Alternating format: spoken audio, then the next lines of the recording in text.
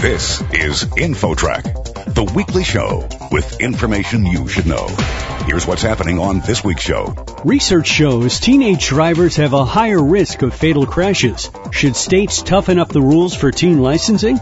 And what role do parents and educators play? It's really about the brain development that's problematic here. We know that brain is not fully developed yet, and so teens don't assess risk the same way. Then, victims of stalkers can suffer in many ways, especially when the victims are young.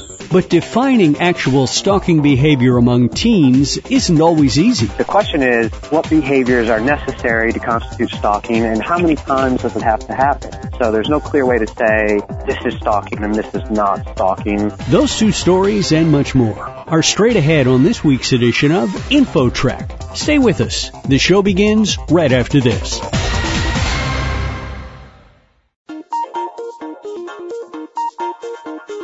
InfoTrack, the weekly show with information you should know. Here's your host, Chris Whitting. When teenage drivers are behind the wheel of a car, statistics show they have a higher than average risk of injury or death. What can be done to improve the odds? Joining us on behalf of the Governor's Highway Safety Association is consultant Pam Fisher, who authored a recent report on teen driving. Pam, welcome to the show. Thanks for having me. So, before we get to the results of your study, tell us what you were looking at. Well, we wanted to take a big snapshot, if you will, of teen-involved fatal crashes over the past decade. What's been happening? Are we seeing any changes in those numbers? Are we seeing any differences between younger teens versus older teens, as well as any difference between male and female teens? So we kind of dove into the data, if you will, for 10 years and really wanted to try to answer some questions related to this to really get a sense of, are we making progress? And what were the findings? Well, what we absolutely found is that for the past decade, we've seen the fatality numbers coming down. Fewer teens have been involved in fatal crashes, and that's great news. I mean, it's a significant drop across the nation. However, when we dig a little deeper into the data, what we find is that when we segment it by younger teens, 15, 16, 17-year-olds, and older teens, those 18 to 20-year-olds, the older teens didn't do so well as the younger teens. And that, to us, is very concerning because at the end of the day, we want the numbers to go down the same for everybody. We're trying to prevent crashes and save lives. There are certain restrictions that younger teens have.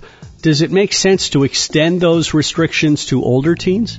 Yeah, we definitely think that there's some work that needs to be done in terms of how we license and how we educate teen drivers, not just the younger teens, but older teens. So across the nation, all 50 states have a licensing system called Graduated Driver's Licensing, or GDL for short. Well, in all states, with the exception of New Jersey and Maryland, teens age out of that system. So if you're a teen and you are 18 years of age and you haven't yet gotten a driver's license, you would not have to go through this GDL process, if you will, if you were not in New Jersey or, say, Maryland. And we think that's problematic because here's what we know. Graduated driver's licensing requires teens to go through 3 steps. A permit phase where they practice drive with supervision, an intermediate license phase where they can drive without that supervision, but there are restrictions, and those restrictions address things that cause risk for teens. And then the final stage is full licensure. So, as I said, with the exception of New Jersey and Maryland, all states basically say if you're a teen and you are 18 years of age and you haven't gotten a license yet and you just want to start now, you are not required to go through that process. And we know that process works. So we'd like to see all states look at raising their GDL requirements to cover all teen drivers so that they're getting the benefits of this proven program. Different states have different rules about teen drivers. What's the youngest that you can become a licensed driver in the U.S.? Well, we have states that actually start the licensing process as early as 14. That would be the permit phase where they're out there practicing with supervision. We have some states then that allow teens to get a license at 15. And I think people would probably be kind of surprised by that. But I think the key here is that it's really about the brain development that's problematic here. We know that that brain is not fully developed yet, and so teens don't assess risk the same way. So we've got some states starting this early, and we know that brain is not necessarily focused on risk. We also have a variety of restrictions. I mean, critical restrictions that we know work for teens are limiting the number of passengers they can have in the car, getting them off the road late at night. There's late night, early morning hours when we know they're tired and they shouldn't be driving and it's risky for everybody. There's also usually requirements that everybody wear seatbelts and also restrictions on the use of electronic devices, cell phones and those kinds of things.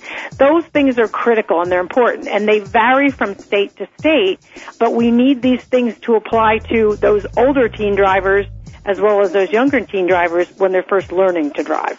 I've been behind cars that are clearly labeled driving school cars, and there are adults learning to drive, and they're actually pretty bad drivers at that point. What about the idea of extending this initial period for all new drivers? I think it's a great point. And again, I'll go back to the two states that require all teen drivers to go through the process of graduated driver's licensing. New Jersey and Maryland do require all new drivers to adhere to some of the provisions of their graduated driver's license. Here in New Jersey, if you're 21 or older and you're just learning to drive, you have to get a learner's permit, you have to hold it for at least 3 months, and you have to hold what we call that provisional or intermediate license for 6 months.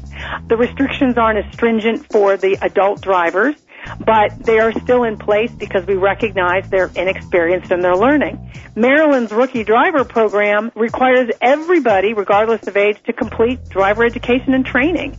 30 hours of classroom training and 6 hours minimum of behind-the-wheel training. So you could be 16 or you could be 66. And if you're just starting out for the first time in Maryland, you have to get that driver education and training. So we've got a couple of states that are kind of the benchmarks that everybody else needs to shoot for.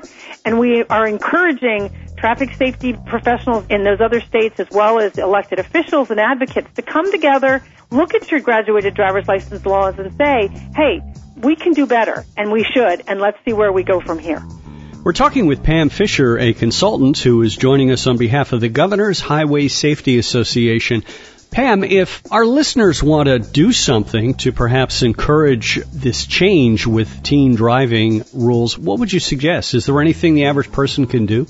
Absolutely. I think they should reach out to their elected official, whoever represents them in their state legislature, and say, hey, I'm concerned about this issue. I understand that, there's new research showing that older teens are not benefiting from our teen licensing laws in our state, and I think you should be taking a look at this. So we need that constituent outreach to those elected officials. That often makes a difference, and the more constituents that ring those telephones in those elected officials' offices, the better. The other thing I think that's really important, and I send this message to parents, but I think we all have a role to play in this, is I would really encourage parents to get educated about your respective state's graduated driver's license law. Whether your teen is in the system now or will be starting in the system, you need to know how it works because it's a parent program. Yeah, it's state law, but it's a program that gives you minimum standards that you want to exceed to really help your teen, because this is one of the riskiest things your child is going to do in his or her lifetime. Learn to drive and then drive independently. And again, knowing that there's an experience coupled with that brain development issue, we need to be involved. So we have to stay engaged. And honestly, teens want us to stay involved. Even though you may say, oh, my child's off in college or whatever, they're still looking for guidance, and we're still their number one mentor, teacher, coach when it comes to that behind-the-wheel activity. Is there any difference in your study between gender as far as safer driving for one or the other? Absolutely. We do find that male teen drivers are probably less risk-averse than their female counterparts. About 70% of the fatal crashes involve male teen drivers versus female. Those young males are more likely to speed. They're less likely to wear their seatbelt, and they're more likely to drive impaired.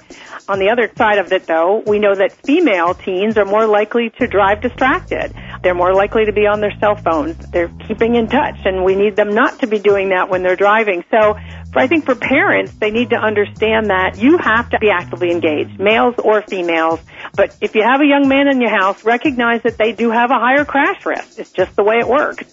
but you need to talk to both males and females and continue to reinforce the rules and monitor and just be there and guide them. It's really, really important. Any advice for parents whose kids are younger than the driving age to kind of maybe prep them?